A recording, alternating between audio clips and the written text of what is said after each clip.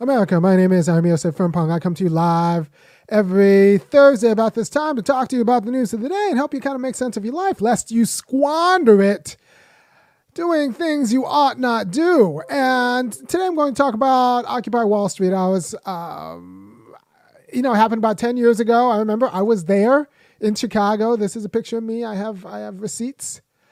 The banking lobby can have the back of my invisible hand. That's, I guess, a little bit of mid-level humor taken from Adam Smith's often quoted section on the wealth of nations, that the economy is best run, the market economy is best run when the people don't plan it. Right? It must stay invisible. Right? So it turns out that economy is not really how we run economies now, especially post New Deal era and post 80s. We've pretty much re-regulated the economy, and the United States economy is regulated almost within, especially around food, within an inch of its life. And it needs to be, lest we wouldn't have the food getting to where it needs to go. It's good that milk prices are regulated and farmers get subsidies, but in general, we regulate our economy. It's still a market economy. It's just a kind of generally planned market economy, and that is perfectly appropriate. So everyone gets, the goods and services they need at a reasonable price. Well, that's the goal of it. Whether it happens, I don't know. So what happened with Occupy Wall Street? A few things. One, it never put forth a positive notion of governance, a positive vision of governance, just like an alternative. We don't like the bankers and the 1%. First of all, the problem isn't the 1%. It's not the 99 versus 1%. That's silly. The top third is the problem. The top third is the problem. And it goes all the way down to people who aspire to be in the top third, because they're pretty much comfortable treating the bottom third like crap. So it's anyone who aspires to be in the top third. And the top third is like a big chunk of people. So you can aspire to be in the top third and still be a problem for justice, right? So the problem isn't the 1%. They're the winners, but the problem is the top third and people who aspire to be in the top third. Not too many of those people are black. But the black people who are in the top third make a whole job out of managing the rest of us. So this idea that the problem is just the ultra billionaires or just Bezos and Elon Musk, that's silly. That was never the problem. The problem is white teachers married to white cops who inherit, right? Just enough to put them in the top third of America. And they're already going to be a problem for you. And especially for black people, they're going to be a problem for us. So that was already a problem. It wasn't just the 1%. It's okay that people make a lot of money. The problem is that money allows them power over our institutions of freedom, right? So it turns out that Jeff Bezos is suing NASA for a moon landing contract, and that's slowing down the NASA project. So Jeff Bezos's space cowboy aspirations are screwing up our ability to land on the moon and build a life on the moon. So that's the problem with billionaires. It's not so much that they have so much money. It's that what the things they do to keep the money end up screwing up with other people's freedom. They end up distorting our ability to live well. So understand that. Second, it lacked a coherent ideology that had to be mutually exclusive with the status quo, right? So you needed a coherent ideology that's mutually reinforcing institutions of freedom, where you work out and you publicize how to govern through mutually reinforcing institutions of freedom in a way that's mutually exclusive with how we're currently governing, and that is actually better. You have to promulgate the vision. You need an ideology, and it needs to be needs to be able to sustain reason, right? So it was always a media campaign that didn't realize that it always should have been a media campaign. You have to negate people's everyday reality, because if they think their everyday reality is fine and it's as good as it could be, then they're not going to jeopardize that everyday reality for a better reality. You have to negate it, aggressively negate it, so that it's awful in ways that are predictable and exploitative, and then put forth a vision of governance and the role of government in people's lives that wouldn't be as exploitative and actually is constitutive of freedom. Right? So you have to do all of that. And in all ways, like you have to have a program of property. You have to have a program about family. You have to have a program about civil society. That includes jobs. You have to have a political program. Look, Americans right now are anti-political. When I say anti-political, it means they want a civil government. They want public order. They don't care who it's run by as long as it secures like their non-political rights. They happen to vote sometimes, but for the most part, they don't actually believe in public governance. And that is a problem. It's anti-political because in a lot of ways we've given up on politics because democracy actually costs. Democracy costs a lot of money, and it costs a lot of time, and it costs a lot of resources to actually be a self-governing society. And there is no ROI on democracy except democracy, right? So people want an authoritarian public order that will secure their rights. The people who actually, have like a comfortable but slightly meaningless lifestyle, they just want public authoritarian order that will secure their extant rights as they understand them. They don't want self-government because self-government takes work. Self-government is also like a huge source of meaning. And these people I'm talking about, they don't know why they're slightly bored with their meaningless life, or anxious about it. But you need to make the argument that self-government matters and be honest about the conditions of self-government. Because just voting for whatever Democrat is on your ballot isn't the same as self-government. That's not actually being able to run for office legitimately. I should be able to be a congressperson. If you support the Army Congressional Fund, go ahead and go to www.funkyacademic.com and kick in $5, $15, or $50 a month, and I'll just kind of keep doing what I'm doing. But, everybody should be able to run for public office and not have that jeopardize their other freedoms. And unless you understand that, then you're not actually serious about political freedom or political self-determination through public institutions, right? Democracy costs money, and we expect a return on investment in democracy that's not just democracy. And that's the problem, because all you get with democracy is democracy, but you'll actually get a say in your public life. But that's all you'll get. Like, there's not going to be any ancillary private benefit other than a say in your public life. So the problem is there are going to be these programs that, these campaigns that don't actually promote democracy, but will promote goodies instead. And then they're going to be outflanked by another authoritarian regime that gives you the same goodies, right? So authoritarian regime will give you healthcare, and then you'll tell yourself that, like, well, why should I give up healthcare for democracy?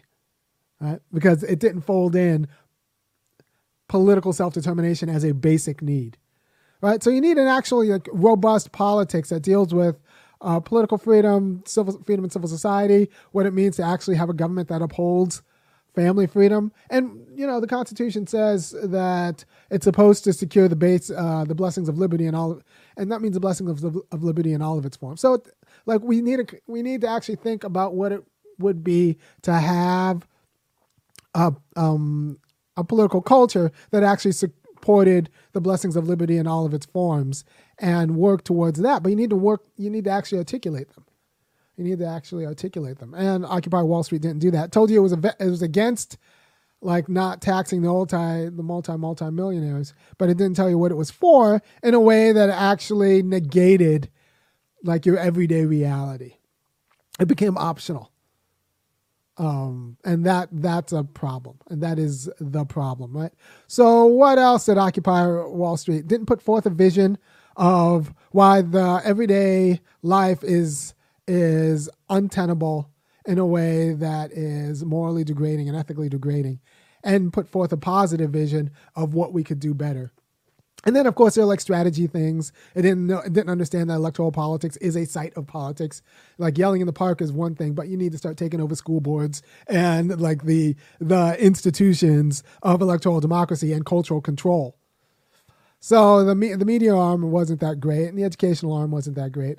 But in general, I think it's just because it wasn't a deep enough movement. It was an outrage movement that didn't actually get to articulating the conditions for democracy. I'm in my office, kids.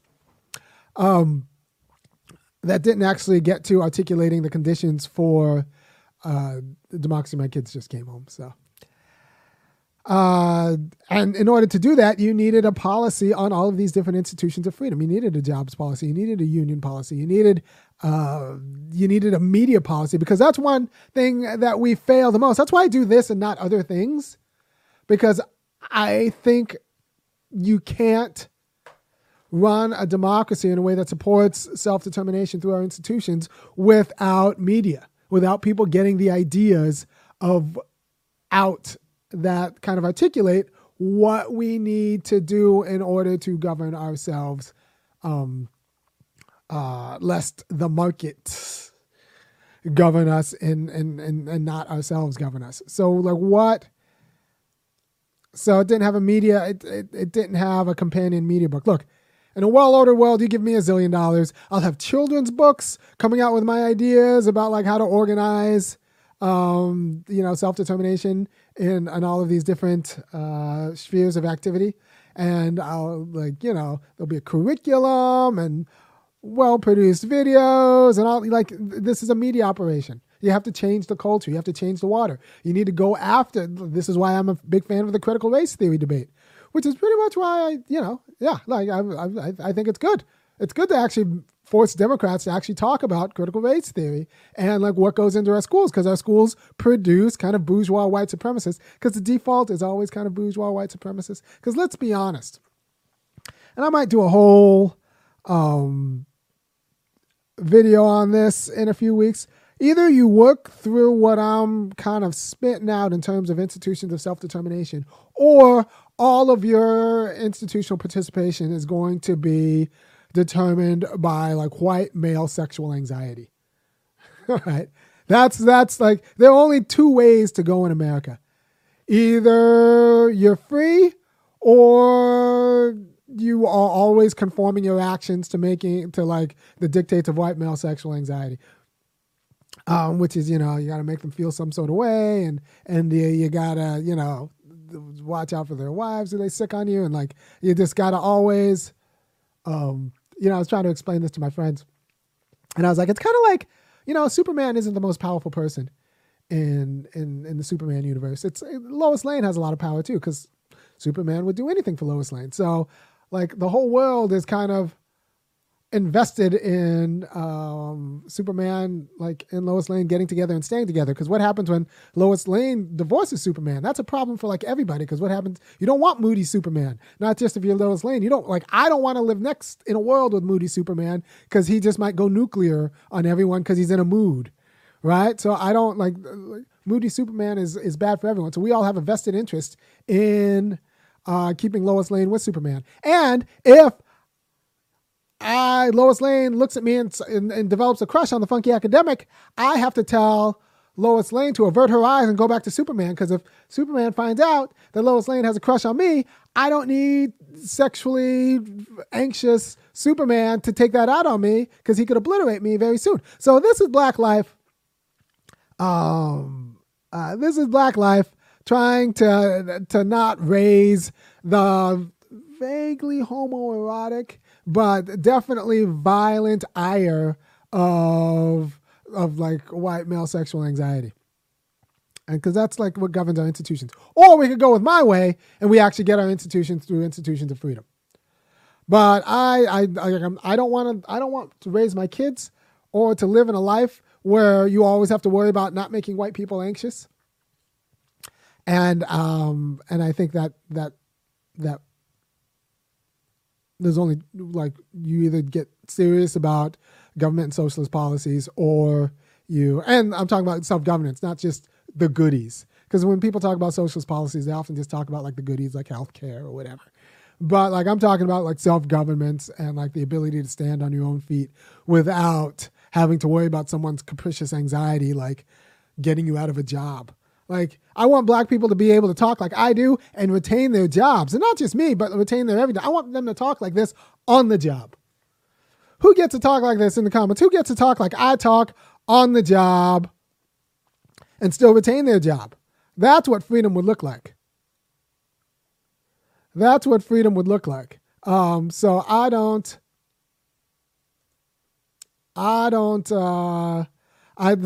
black people to be free and not have to not be threatening. Yeah, I've a little bit aged out of having to not be threatening because I have kids and stuff and I'm old. But there's no black person in these United States who should ever have to make themselves smaller than they are because they're scared of scaring someone else. And that's when we'll be free. And so we need to kind of organize the kind of security that will enable that freedom, and not just tailor our public world to white male sexual anxiety, and those who benefit and can manipulate white male sexual anxiety, which is no small number of women or women who aspire to that role.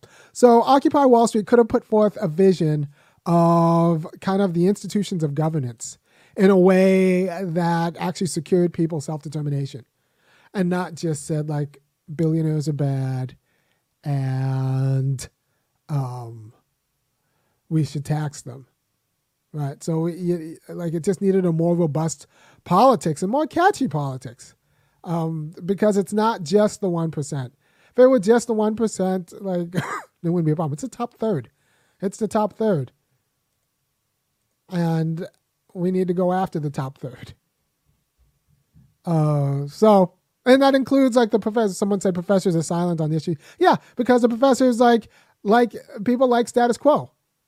People like the status quo. And black people don't think there's anything they can do about it, right? So you could say that it didn't fold in enough black people. It didn't fold in enough people of color. And that's not necessarily where the revolution's going to lead.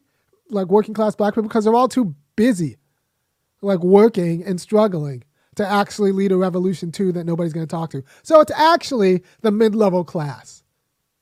Especially if you're black and have any sort of education, it's your responsibility to do it. Not so much, the black lower class and the black working class. They're busy hustling. And so this is why I do what I do. And honestly, you should support me doing what I'm doing, and support other people to actually kind of clarify the conditions for freedom and make the hard arguments.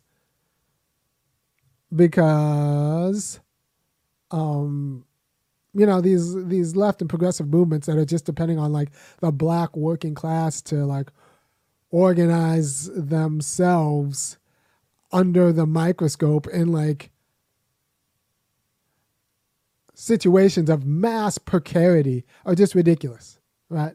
So I need, kind of the people who pay attention to what I do to understand that it's our job to lead and clarify the issue, that we need to kind of restructure the United States so that all of the blessings of liberty are exercised by everyone, right? And that's not too much to ask. I mean, it's in the Constitution. And that would take a few things. We'd have to look at our labor policy to make sure everyone secured a good job. I'm thinking there's a way in which public school teaching is just a federal jobs guarantee for white women. Because you don't need much. And they'll just let you, because we make life pretty easy for them, so they'll fly through the background check. And you need kind of a degree. And then all of a sudden you're a public school teacher. So they already have a federal job guarantee. So they're going to be crap on labor politics because they have a federal job guarantee. They can always just teach school. But everybody else needs an access to a good job too. It's a matter of right, because you're not really going to be free until you have secure access to a good job or secure income. You're not really free. Right, so we need everyone to have access to a good job, and not just welfare or dole. You need to be able to a guaranteed place to participate in the system. So you need a good job, $25 an hour, guaranteed 35 hours a week, within your zip code or whatever, doing the work that needs to go. and that's just as a matter of citizenship. You can't be politically free if you're socially like degraded, right? So you need to like be a functional person of like in civil society, which means you need to have secure access to a good job, at least $25 an hour, and at least 35 hours a week, more if you want, and that will actually like allow a quality of political participation, because then you can mouth off and talk, excuse me, like I do at work, and still like not worried about not getting a job. I'm not worried about losing a job, right? So, that should have been one thing, a federal job guarantee. Two, there's like the political ask, like Nancy Pelosi shouldn't be able to run for office for 30 years and not have to sit for a debate. Like, that's ridiculous. So it's a puppet government, and we're not exactly admitting that's a puppet government. That's not a problem of Citizens United. That's a problem with understanding that, like, citizens need to be able to actually exercise power against their representatives and force them to debate. Like, there should be mandatory debates for congressional actors. Like, it should be able to be triggered by a petition that, 200 people sign, and the congressperson has to sign up, has to show up, and a maximum 3 times an election cycle. But like, they should be compelled to show up. We should be able to subpoena our congresspeople to a debate. That's about democracy, right? So Occupy Wall Street was rage grievance politics that never actually transformed to like, how do we highlight the fundamental inadequacies and degradations of the current order, and in a way that puts forth a vision for a different political order. Yeah, U.S. politicians are the biggest welfare recipients. I think so too. I mean, if you're an incumbent congressperson, it's pretty much a job guarantee, because you have a structural monopoly over the party apparatus that kept you in Congress, right? So, yeah.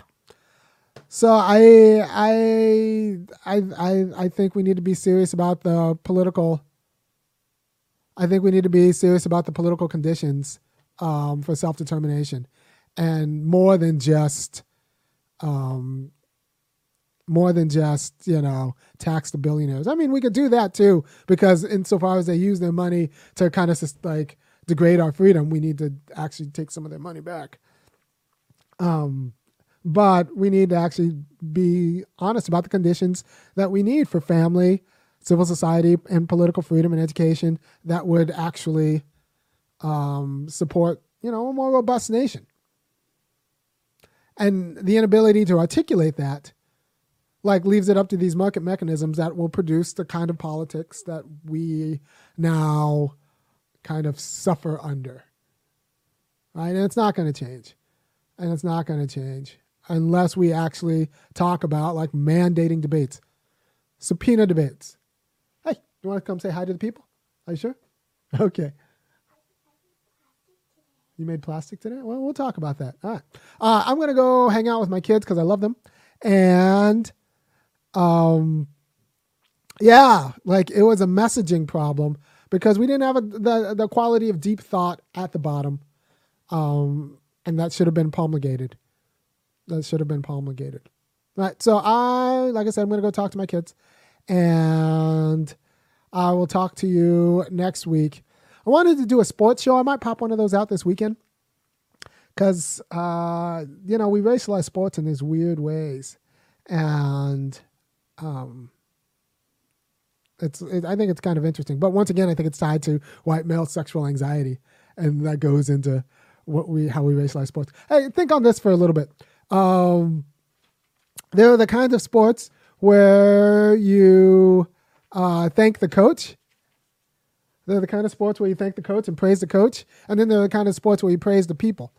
And in the kind of sports where you praise the coach and the administration, it's okay if the players are black. Like I'm thinking about UGA football. But because like when UGA football wins, you thank the football administration, maybe the quarterback and like the coach. You don't think like the the defense, which is all black. And And most in the offense, except for like one tight end and an offensive lineman, he's like second string, are all black, except all of the QBs for the first four strings of quarterbacks are white.